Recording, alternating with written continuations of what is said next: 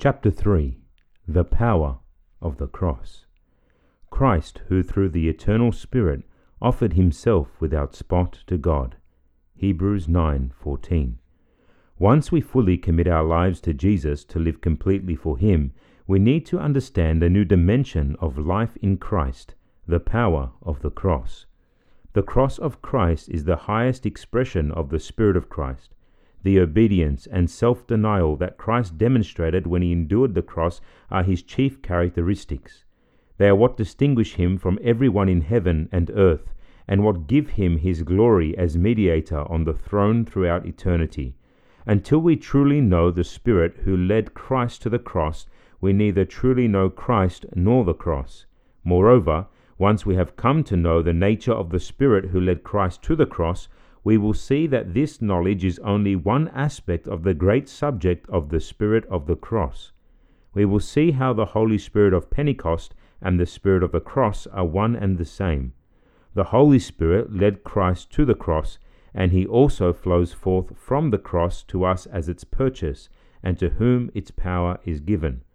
We will then further find that as the Spirit led Christ to the cross, and the cross led to the giving of the Spirit, so the Spirit will always lead back to the cross again, because he alone can reveal its meaning and communicate its fellowship.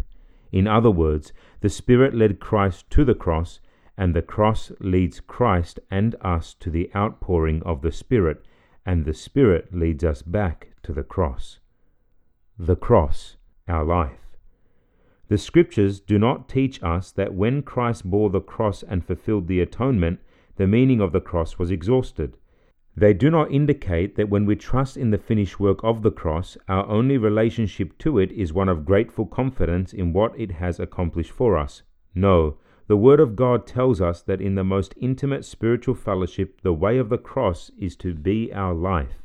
We are to live as if we have been crucified with Christ, which we have been. We are to walk as those who have crucified the flesh, and who can conquer it in no other way but by continually regarding it as crucified. We are to take up our cross day by day and to glory in it. Every moment of our lives, our relationship to the world is to be that of those who are crucified to it, and who know and believe that the world is crucified to them. Therefore, if the nature of the cross is to produce and characterize the only true Christian life, and if we are to have the same attitude toward the cross that Jesus had, we need to know what it was that made the Spirit of the cross the only power by which Christ could gain life for us, or by which we can possess and enjoy life in him. In the first place, the path in which Jesus Christ walked did not derive its value from the amount of suffering it required, or from his continual surrender to death, but from the mindset that motivated him. That mindset was not something strange or different that came to him in his last hour. It was what motivated and inspired him throughout the whole course of his earthly life. And it is only as this perspective becomes the animating principle of the life of the believer that the thought of being crucified with Christ, Galatians 2:20, can have anything like true meaning. How did our Lord have this mind, Philippians 2:5, that was in him, and the power to carry it out at any cost? We have the answer in our text for this chapter. Who through the eternal Spirit offered himself without spot to God. It was this eternal Spirit who was in Christ from his birth, who taught him to say words that contained the seed of his obedience and self-denial on the cross.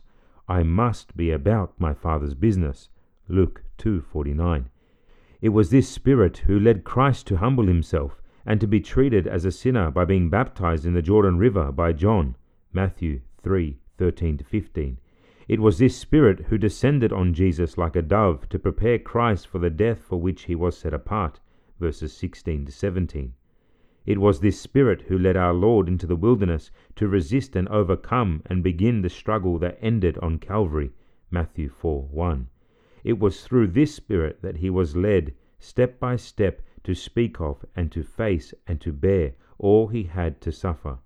Through the prophets, the Spirit of Christ testified beforehand the sufferings of Christ, 1 Peter 1:11. In the same way, it was through the eternal Spirit that all was fulfilled and accomplished. The Spirit of God, dwelling in flesh, leads inevitably and triumphantly to the cross. The cross is the perfect expression of the mind of the Spirit, of what He asks and works. When God took possession of human nature to free it from sin and fill it with Himself, the only way He could do it was by slaying it. In the whole universe there is no possibility of freedom from the power of sin except by personal separation from it through entire death to it. What God demands, the Spirit works. He worked His will in the man Christ Jesus, the spotless, holy one, who, because of His union with us and because He was our forerunner in the path of life, needed to die to sin. He works His will now as the Spirit of Christ who dwells in each believer. The Crucifixion Spirit. Let us who desire to be filled with the Spirit consider the nature of the Spirit of the cross. The Spirit leads us to a death that is characterized by the cross. Since He had nothing higher than this to accomplish for us in Christ before He raised Jesus from the dead, He also has no higher work He can do for us than to lead us into the perfect fellowship of the cross. Pray to know what this means. Have you truly yielded to the Spirit so that He may lead you as He led Christ in the path of the cross? Are you seeking the fullness of the Spirit in total agreement with His one purpose, to manifest in you the obedience and self-denial of Christ? For you, as it was for Jesus, the path of the cross is the sure, the only path to glory. Deny yourself and take up your cross. There is a deep and intimate connection between taking one's cross and following Christ. An additional aspect of cross-bearing may be drawn from the words of Christ. If any man will come after me, let him deny himself, and take up his cross daily, and follow me. For whosoever will save his life shall lose it, but whosoever will lose his life for my sake, the same shall save it. Luke 9:23-24. A believer must deny himself before he can take up his cross and follow Christ. The deepest root of cross-bearing and following Christ is exposed in this passage of Scripture. Even while the Christian is striving earnestly to follow Christ and in some measure to take up his cross, there is a secret power that resists and opposes and prevents him. The very person who is praying and vowing and struggling to follow fully what his desire and will and heart are apparently set on, in his inmost self refuses the cross to which his Lord has called him. Self, the real center of his being, the controlling power, refuses to accept it. And so Christ teaches us that we must begin with the total denial of self. The cross means surrender.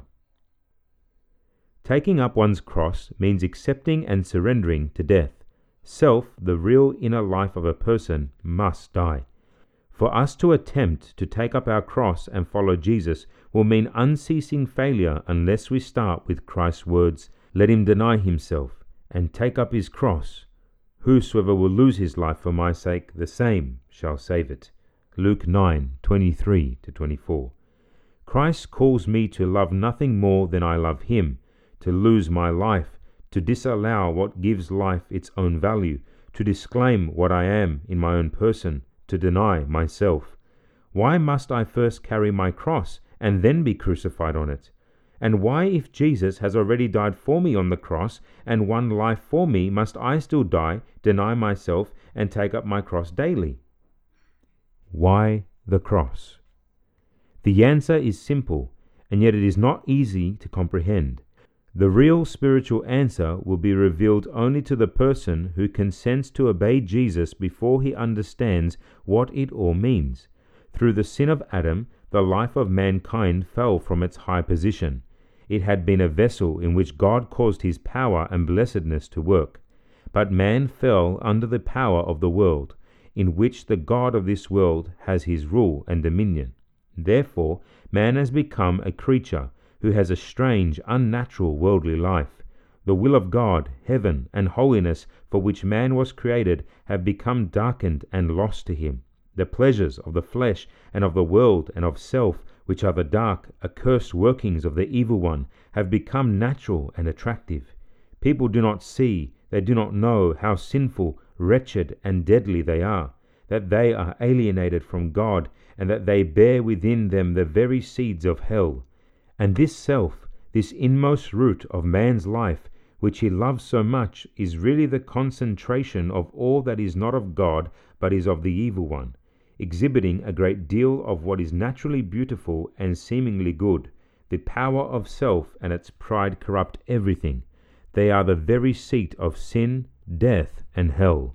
Yet once a person has consented to a life of the entire denial of self, he will welcome and love the cross. He will recognize it as the appointed power of God for freeing him from the evil power that is the only thing hindering him from being fully conformed to the image of God's Son, from loving and serving the Father as Christ did. To deny self is a work of the inner spirit. Taking the cross is the manifestation of this work. Let him deny himself and take up his cross daily and follow me. Luke 9:23. When we receive insight into what the denial of self means, it becomes clear why the cross must be taken up daily. Taking up one's cross is not only called for during a time of special trial or suffering. During times of quiet and prosperity, the need is even more urgent. Self is the enemy that is always near and always seeking to regain its power. For example, when the Apostle Paul came down from the third heaven, see 2 Corinthians 12:2-7, he was in danger of being prideful. Yet the danger of pride is always with us. Denying self and bearing the cross are to be everyday attitudes. When Paul said, "I am crucified with Christ," Galatians 2:20, "and God forbid that I should glory save in the cross of our Lord Jesus Christ, by whom the world is crucified unto me, and I unto the world," Galatians 6:14, he spoke of himself as living the crucifixion life each moment of the day. There used to be a picture of a hand holding a cross with the motto, "Teneo et tenem," I hold and am held, or to use a looser translation, I bear and am borne. The words Jesus used before his death, "Take up your cross," Luke 9:23, reflect the first idea of the motto, I hold. Accept your cross and bear it. Paul's words in Galatians, which were inspired by the Holy Spirit after Christ had been glorified, crucified with Christ, 2:20, point more to the second part of the motto, believe that his cross, that he, the crucified one, bears you. Before the work of the cross was actually finished, the idea was to take up one's cross. Now that the finished work has been revealed, that is, taken up and transformed into the higher idea of being crucified with Christ, the concept is that I both bear the cross and am borne by Christ. I am crucified with Christ, and Christ liveth in me. Galatians 2:20. It is only in the power of being borne by Christ that I can bear the cross. Focus on Christ. What was first a condition that we had to fulfill if we were to follow Jesus became the blessed fruit of following him.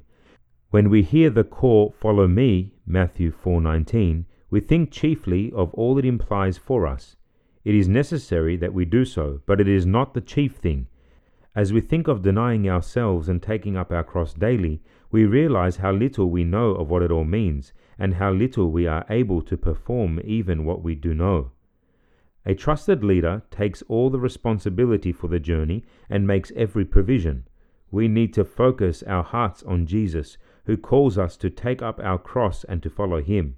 On Calvary, he opened the way for us and led us even to the throne of God's power. Yes, let us focus our hearts on him. As he led his disciples, he will lead us. The cross is a mystery. Taking up one's cross is a deep mystery. To be crucified with Christ, Galatians 2:20, is the deepest mystery of redemption.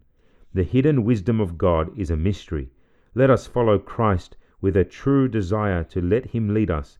Let us live as fully as he did, to the glory of the Father, and let us enter with Christ through death into the fullness of life.